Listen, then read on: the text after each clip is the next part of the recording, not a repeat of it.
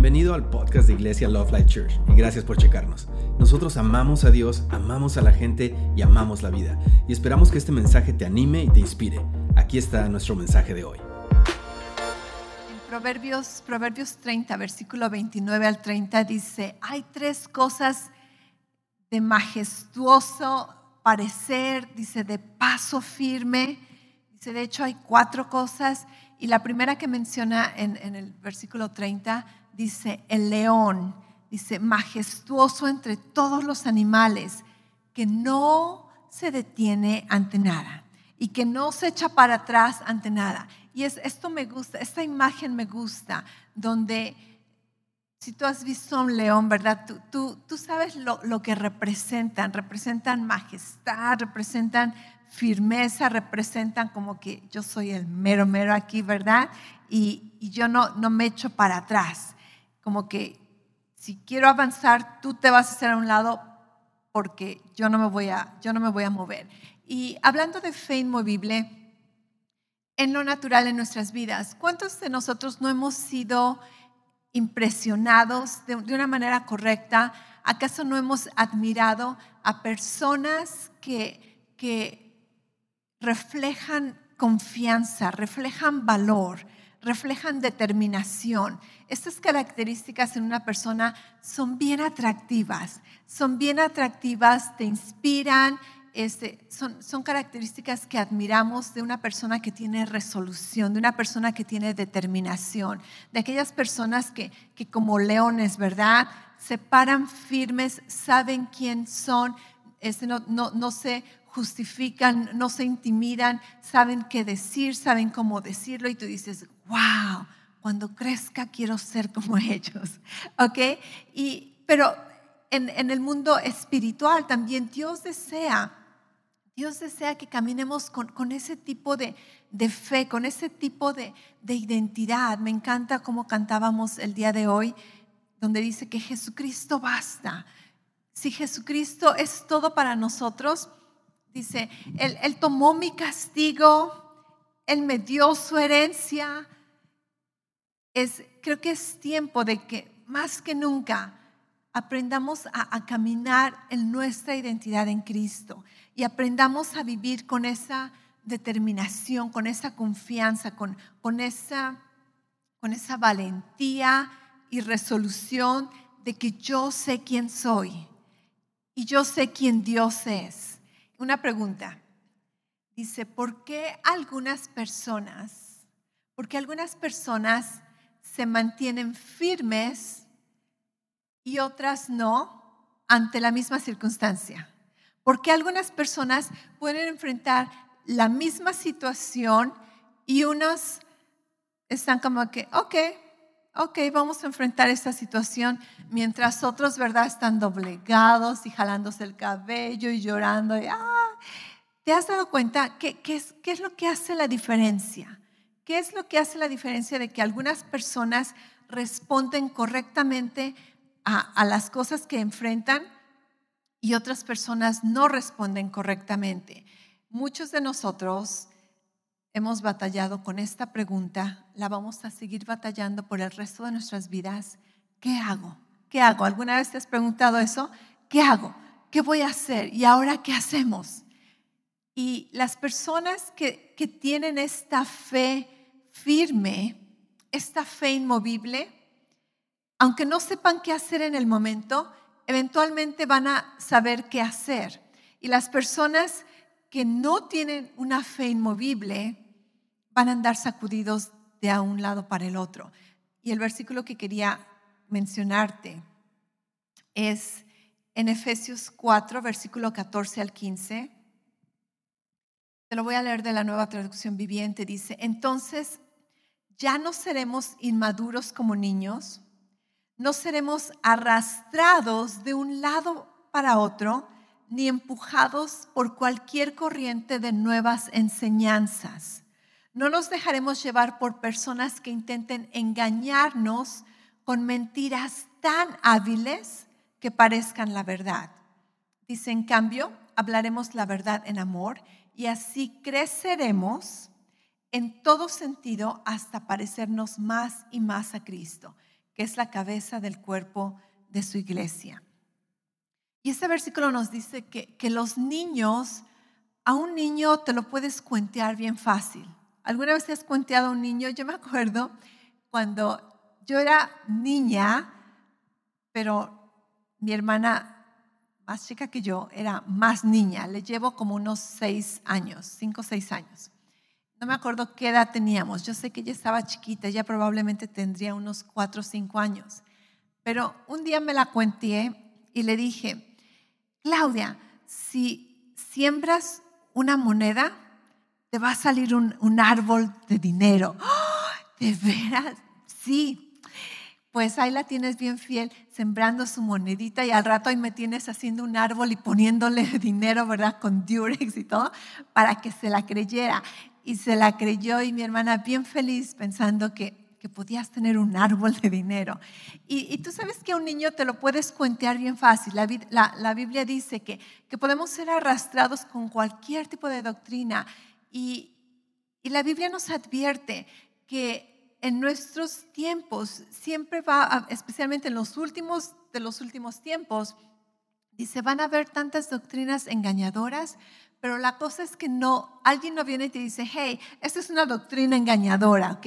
No, sino que son bien sutiles. Dice, parecen que son verdad, pero no son verdad. Y no sé cuántos han estado al tanto con lo que ha sucedido en la cultura cristiana, donde mucha gente aparentemente son cristianos, pero se están apartando del cristianismo histórico, del cristianismo bíblico, y están creando como otra rama de cristianismo. Le llaman el cristianismo progresivo, y tú dices, eso no es cristianismo. O otras personas donde son cristianos aparentemente y de repente, ¿verdad?, ponen en su Instagram, en su Twitter, solamente quiero hacerles un anuncio público que ya no voy a ser cristiano. Y tú dices, ¿por qué? ¿Por qué? ¿Dónde está su fe inmovible?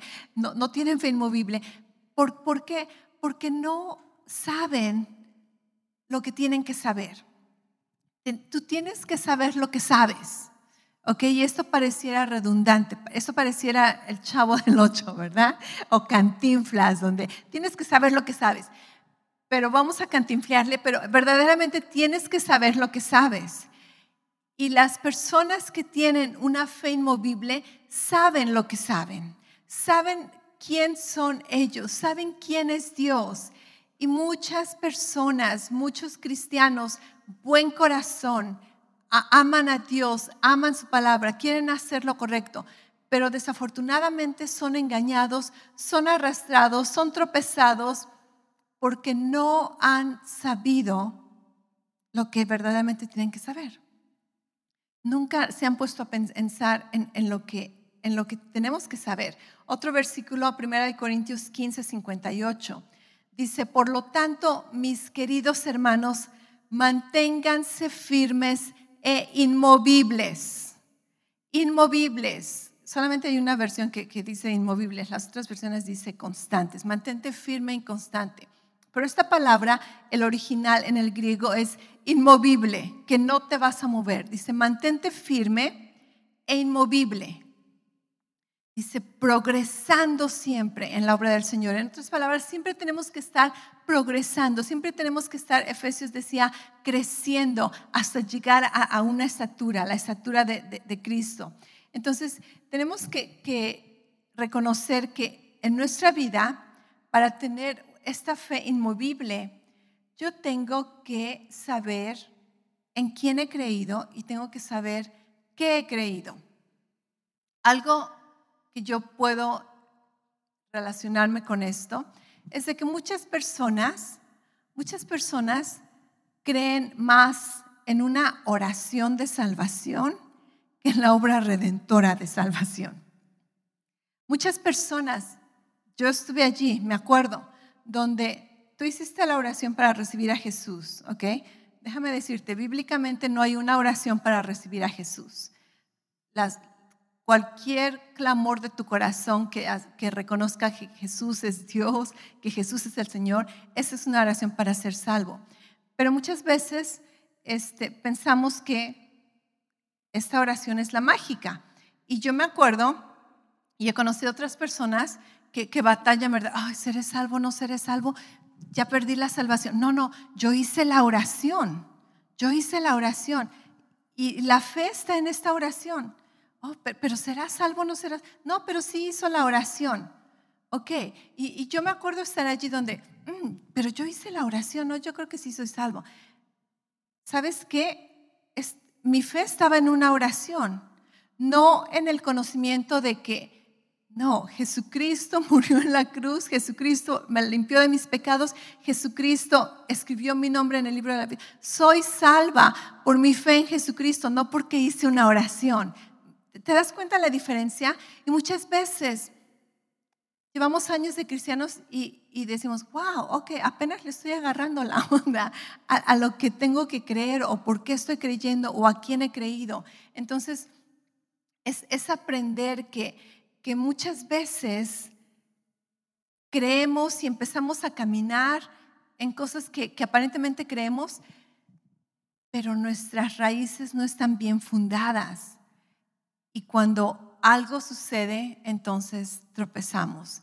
Cuando viene una crisis, cuando tenemos que preguntarnos, wow, ¿y ahora qué hago? ¿Y ahora qué voy a hacer? Si tú tienes tus raíces firmes, entonces ese es un momento donde tú empiezas a hacer un inventario. Ok, ¿qué es lo que sé? ¿Qué es lo que he aprendido? Ok, voy a utilizar esta herramienta. O viene la crisis y te das cuenta, wow, no sé nada, no tengo nada en mi caja de herramientas que pueda utilizar. Entonces, durante esta serie yo creo que nos vamos a ayudar a darnos cuenta dónde estamos y qué tan firme están nuestras raíces.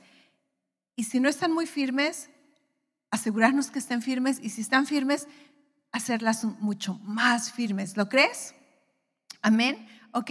Entonces tenemos que asegurarnos que nuestra vida está fundada, está estable, está firme en la roca que es Jesucristo, no en nadie más, no en una persona, no en una iglesia, no en un lugar, no en una denominación. Mi fe va a estar firme porque yo estoy parado sobre la roca y estoy edificando mi vida sobre la roca que es Jesucristo. ¿Suena bien? ¿Ok? ¿Les parece un poco este plan? Quiero que hablemos acerca de nuestra identidad y quiero que tratemos un poco acerca de las cosas que el mundo ofrece, porque muchas veces ahí es donde dices, tengo una fe firme para poder sobrepasar tentaciones, presiones, persecución, cómo contestar a personas cuando cuestionan mi fe. Entonces, creo que vamos a asegurarnos que tenemos una fe inmovible. En cuanto a identidad, esto no es un tema para muchos de ustedes, pero para algunos es nuevo, así que necesito volver a repasarlo. Y cuando tú ya conoces este tema, es bueno escucharlo una vez más, ¿ok? Identidad. ¿Quién eres? ¿Quién eres? ¿Quién te define? ¿Cuál es tu identidad? Cuando no tenemos nuestra identidad estable, sufrimos crisis de identidad. Y cuando tú sufres una crisis de identidad, entonces tú no puedes disfrutar de esta vida, o tú permites que otras personas te definan por lo que has hecho, por lo que no has hecho, o somos vulnerables a los engaños del enemigo. En nuestra iglesia, durante las enseñanzas pasadas, hemos aprendido que nuestra identidad no está basada en cosas exteriores. Tu identidad es bien fácil mirar cómo en nuestra cultura establecemos la identidad. Tú conoces a alguien por primera vez en un elevador, en una oficina, en una fiesta, y les dices, hola, soy Laura. Y tú, no, yo soy fulano de tal. Ok, ¿qué haces? Y siempre preguntamos, ¿qué haces? ¿No? O ¿a qué te dedicas? Y casi esa es mi identidad. No, pues yo soy fulano de tal, hago esto, hago aquello. ¿Sabías que la palabra identidad, esta palabra, su origen es un origen latín? Y esta palabra, la raíz de la palabra identidad, viene de esta palabra en latín que significa, más bien que es idem, ¿ok? Iden. Y esta palabra iden significa mismo, mismo. O sea que identidad significa mismo. Lo mismo, el mismo, la misma, mismo. Y mi pregunta es, ¿mismo a qué o mismo de quién? Y nuestra palabra mismo, alguna vez mismo suena bien chistoso ahora que solamente la haces así, ¿verdad? Mismo. Yo mismo, ok. Esta palabra mismo es bien interesante. Es bien interesante porque esta palabra mismo significa único, ¿ok? Único, ¿cierto? Por ejemplo, voy único en el aspecto de que no hay otro. Por ejemplo, voy manejando y en mi carro tenemos 2 estaciones cristianas, Air One y K-Love, y no nos gusta ninguna de las dos. A veces nos choca porque son las mismas canciones y bien viejas. Pero mis hijos, ¿verdad? Constantemente están cambiándole de la una a la otra.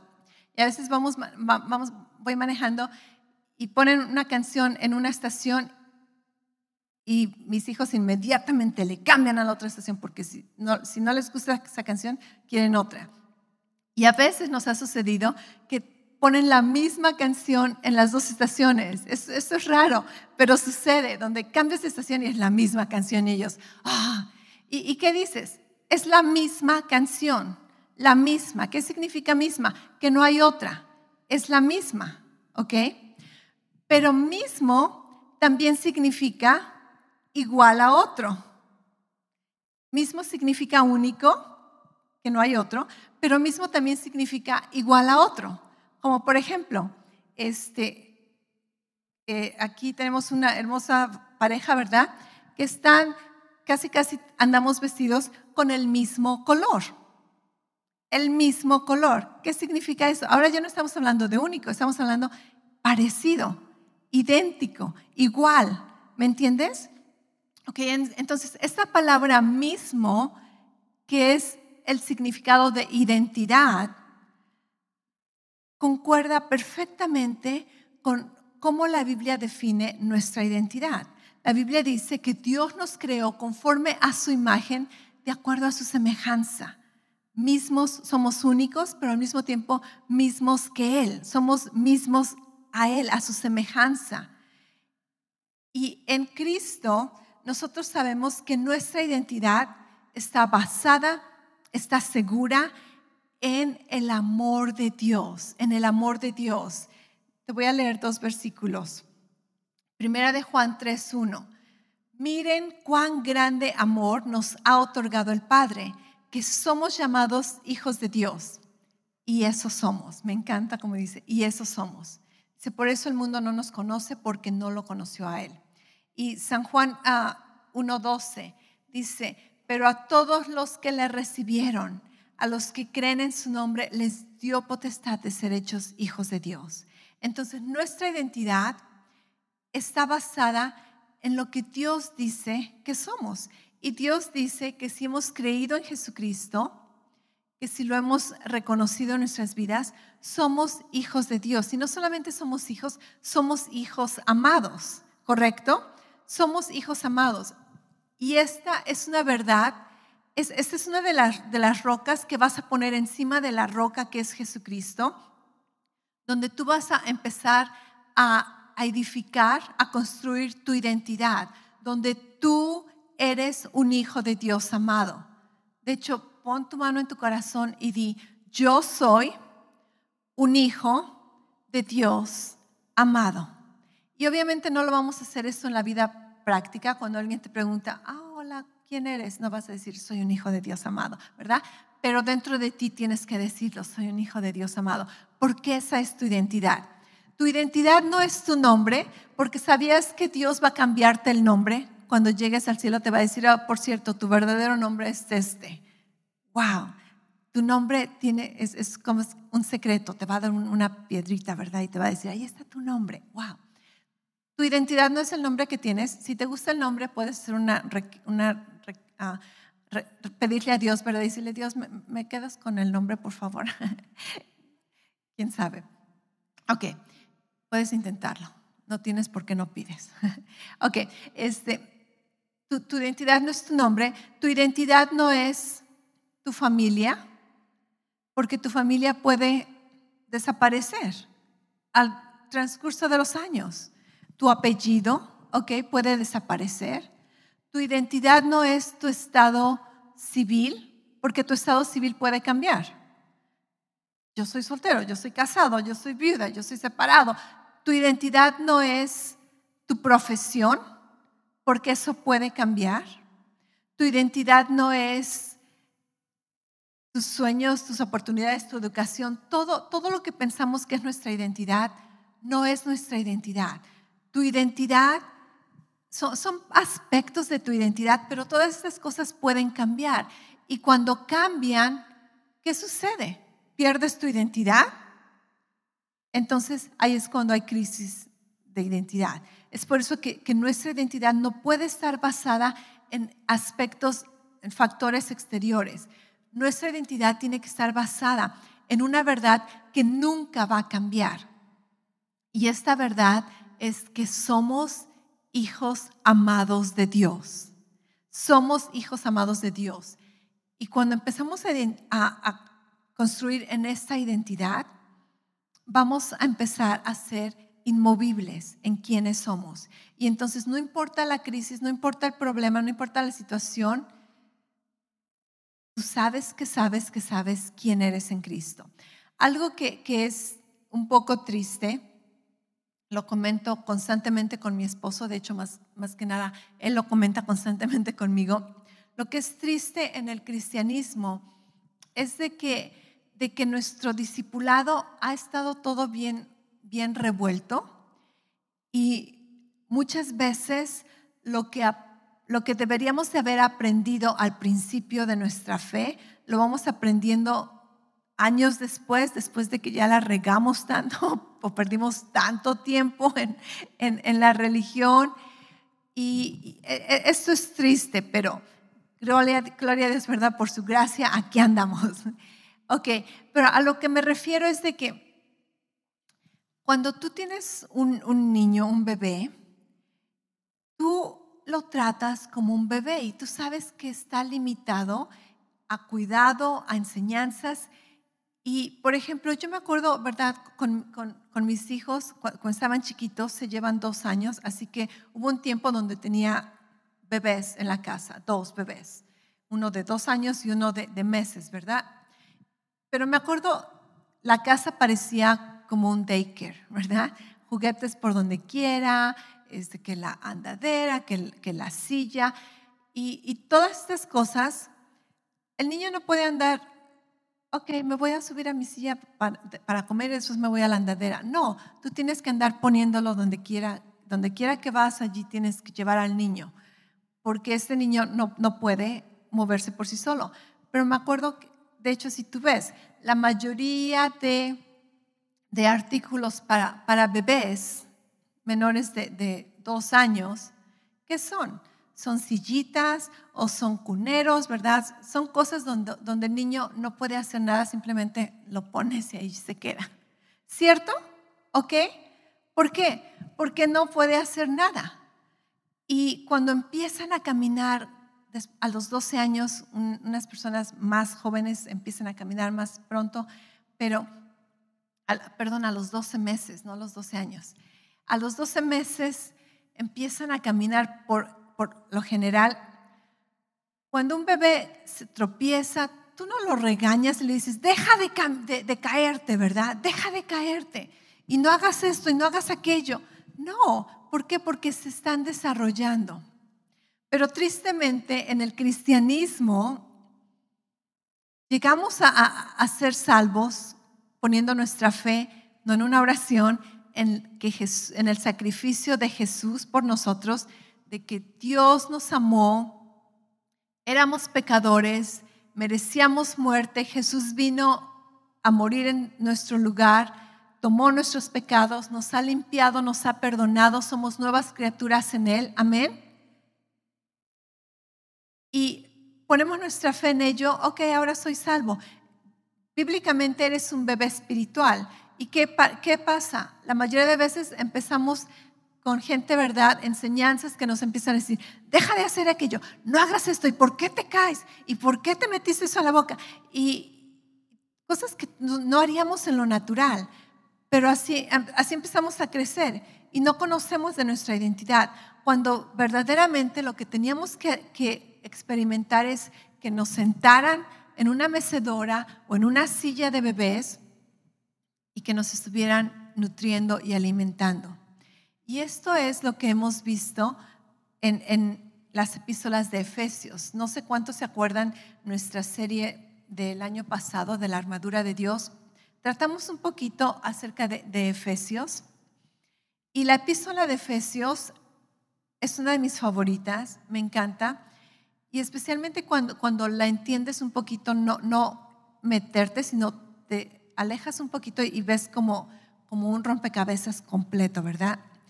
Y el libro de Efesios tiene 6 capítulos, ¿ok? En estos 6 capítulos, los primeros 3 capítulos hablan acerca de quién eres en Cristo.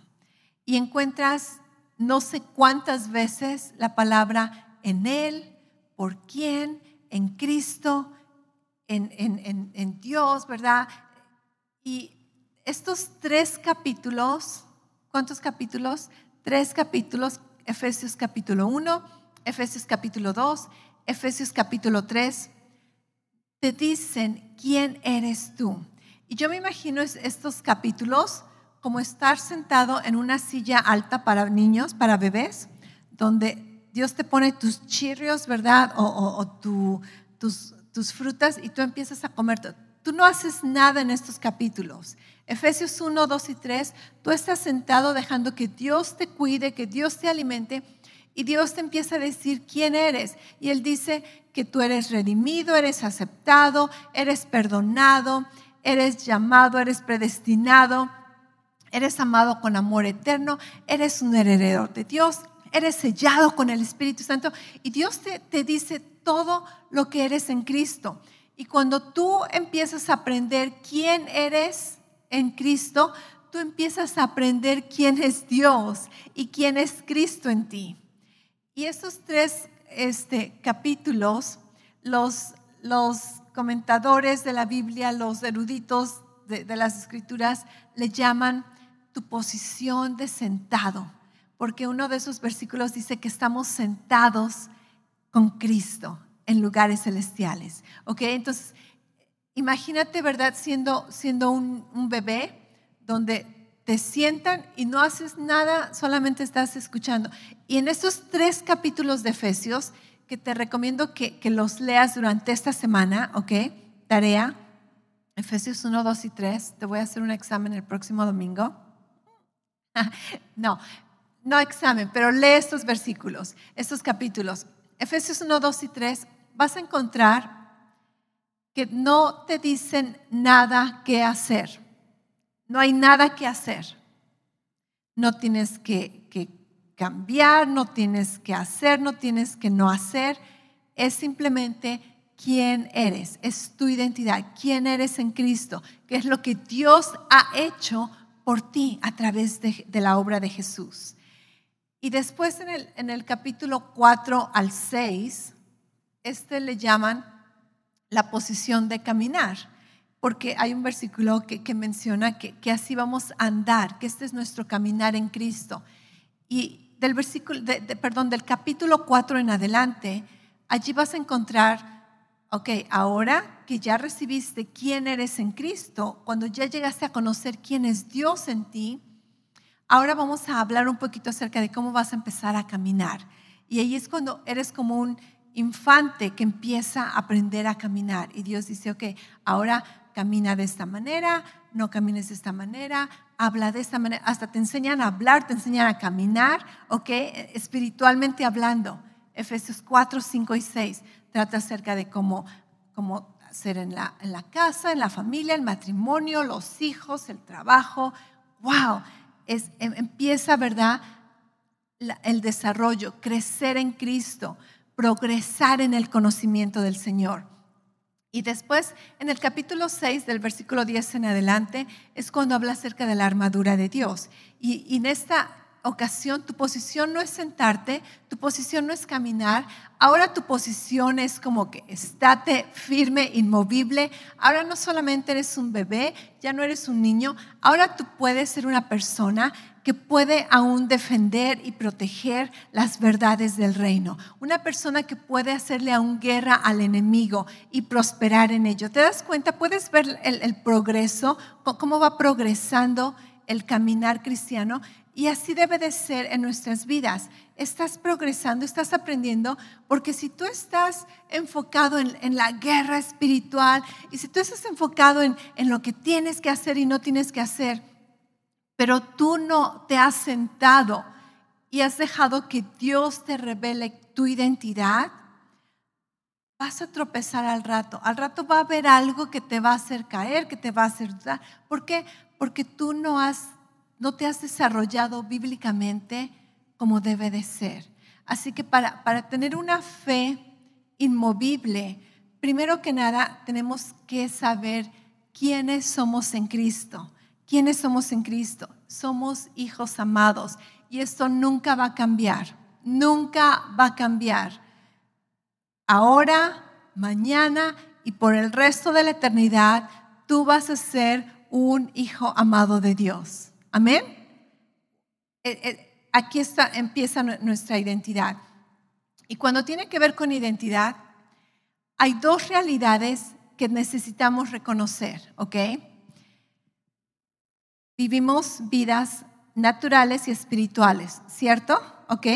La Biblia dice que así como Dios es un Dios trino, nosotros somos personas trinas. Tú eres un espíritu. Tú no eres un cuerpo, tú no eres un alma, tú no eres una energía, tú eres un espíritu.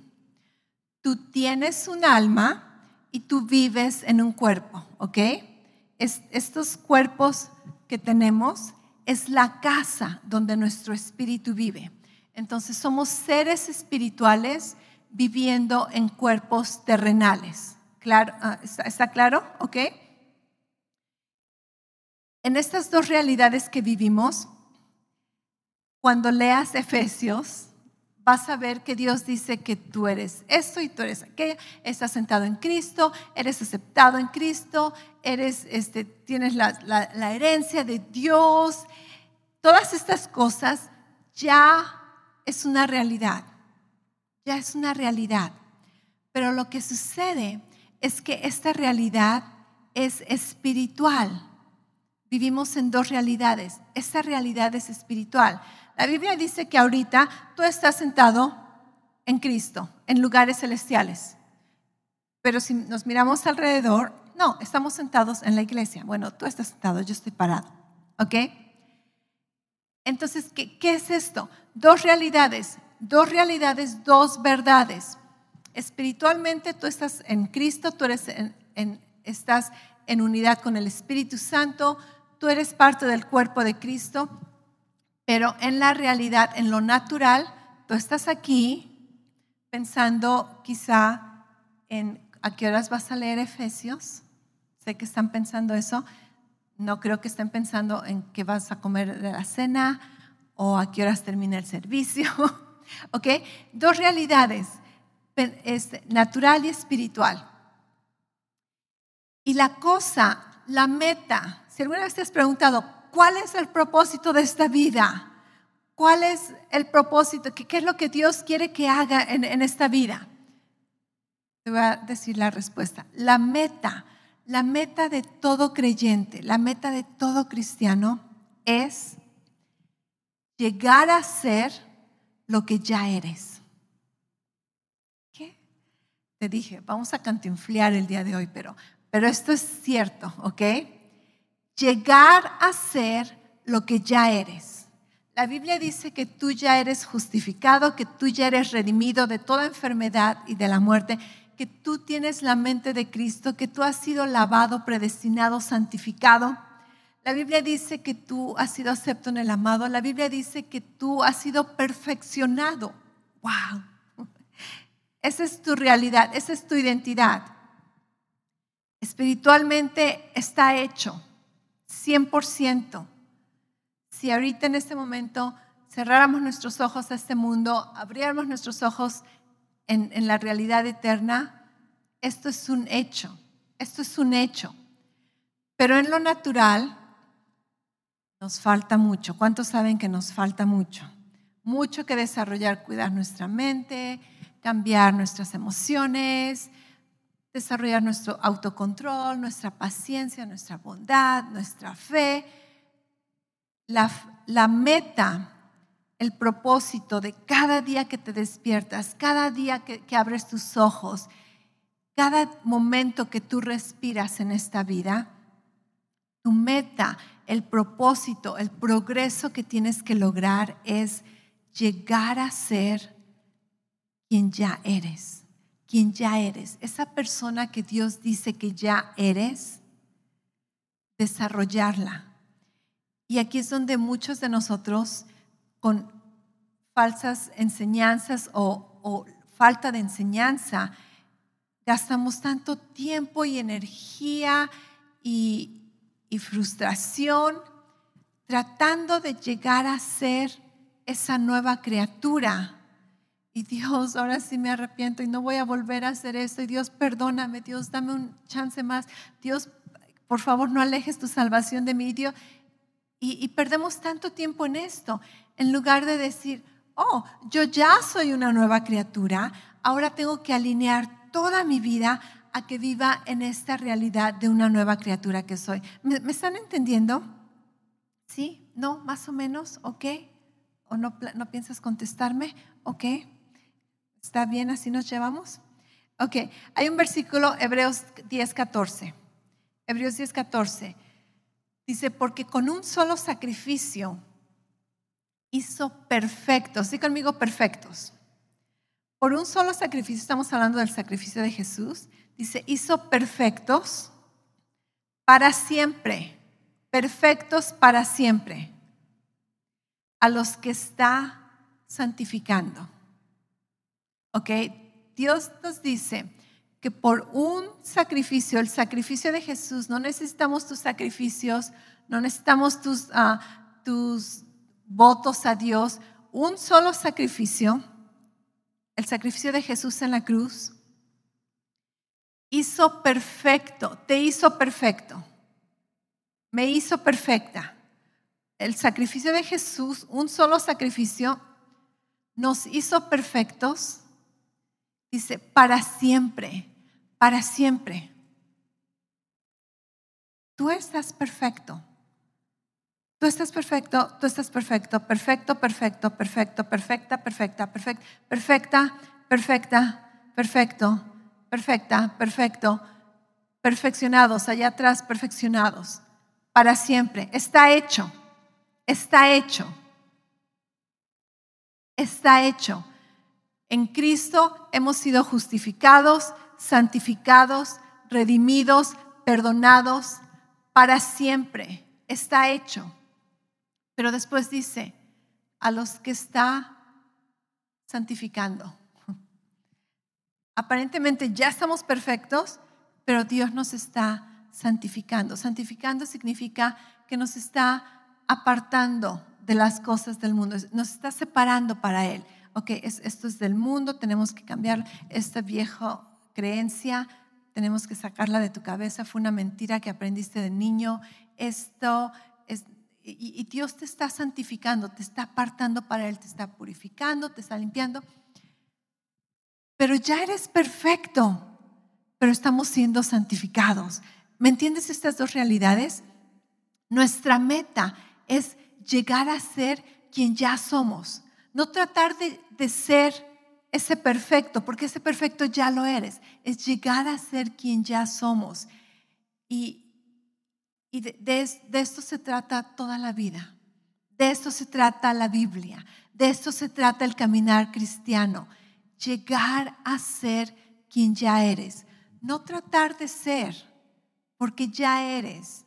Tú ya eres un hijo de Dios. Él ya te ama. Él ya te amó. Tu salvación incluye pasado, presente y futuro. Tus pecados han sido perdonados. Tu vida está siendo transformada y tu eternidad está garantizada en Cristo. Amén. La salvación cubre todo aspecto de nuestra vida, pasado, presente y futuro. Pero cuando no entendemos esto, o cuando se nos olvida, porque créeme, se te va a olvidar. Va a llegar una situación, va a llegar un problema, vamos a empezar a temer, vamos a empezar a preocuparnos, vamos a tener a veces hasta ansiedad. Y la cosa es fe inmovible. Empieza a pensar, ¿qué es lo que sé? ¿Qué es lo que soy? Yo ya soy perfecto. Ok, el doctor te dice, tienes esta condición. Y empezamos a pensar en nuestra vida ya se acabó, a veces ya nos vemos como en el velorio, o empiezas a pensar lo triste, ¿por qué me tocó a mí esa enfermedad? En lugar de que pensemos, oh no, yo he sido redimido de toda enfermedad y de la muerte, por las llagas de Jesús he sido sanado. Eso es quien yo soy. La realidad es de que tengo esta condición ahorita. ¿Cuál es la fe? ¿Cuál es el propósito de mi vida? Llegar a ser quien ya soy. Y le dices, cuerpo, tranquilo, cuerpo tranquilo. Tú ya eres redimido. No vamos a orar a Dios que te sane porque Dios ya te sanó. No vamos a perder tiempo en temor y en preocupación porque la sangre de Cristo te ha cubierto, te ha redimido. Y tu cuerpo empieza, ¿qué dice la Biblia? El cuerpo se sana a sí mismo. Nada puede curarte. La enfermedad no puede curarte. Los buenos alimentos no pueden curarte. Los suplementos, no, nada te cura. El cuerpo se cura a sí mismo. Pero un cuerpo que está en temor, que está en angustia, que está en desesperación, solamente se está enfermando más a sí mismo. Pero un cuerpo que descansa y dice, ok, quizá esta va a ser la jornada que vamos a llevar. Vamos a ver tratamientos, suplementos, todo eso ayuda, pero no te sana, ¿ok? El único que sana es Cristo y tu cuerpo sabe cómo curarse así solito. Y empezamos, ¿sabes qué? Yo no estoy tratando de obtener sanidad, estoy defendiendo la sanidad que ya me pertenece. Y le dices al enemigo, tú no vas a robar mi sanidad porque ya me pertenece. Y cuando tú operas en este tipo de fe, cambia completamente la circunstancia, porque ahora ya no estás tratando de alcanzar algo, ahora estás tratando de que no te quiten esa fe, esa sanidad que te pertenece. ¿Entiendes la diferencia? Esto es el principio de una fe inmovible. Saber quién eres en Cristo, saber quién es Dios en ti, saber quién es Cristo en ti. Y empezar a desarrollar, ok, entonces no voy a estar tratando de llegar a ser alguien, sino que voy a desarrollarme en quien ya soy, esa nueva criatura que Dios me ha hecho, ese hijo de Dios amado que ya soy, esa persona aceptada, esa persona redimida, esa persona justificada. Wow, y entonces todo el trayecto, el propósito de nuestra vida empieza a navegar con una visión diferente, con una fe diferente y lo más precioso, con una esperanza garantizada, con gran expectativa. Ya no estás tratando de, llegaré a alcanzar la gracia de Dios, llegaré a alcanzar su perdón, No, esto ya está hecho, Soy un hijo amado por Dios por toda la eternidad. Ahora tengo que desarrollarme y caminar como un hijo amado.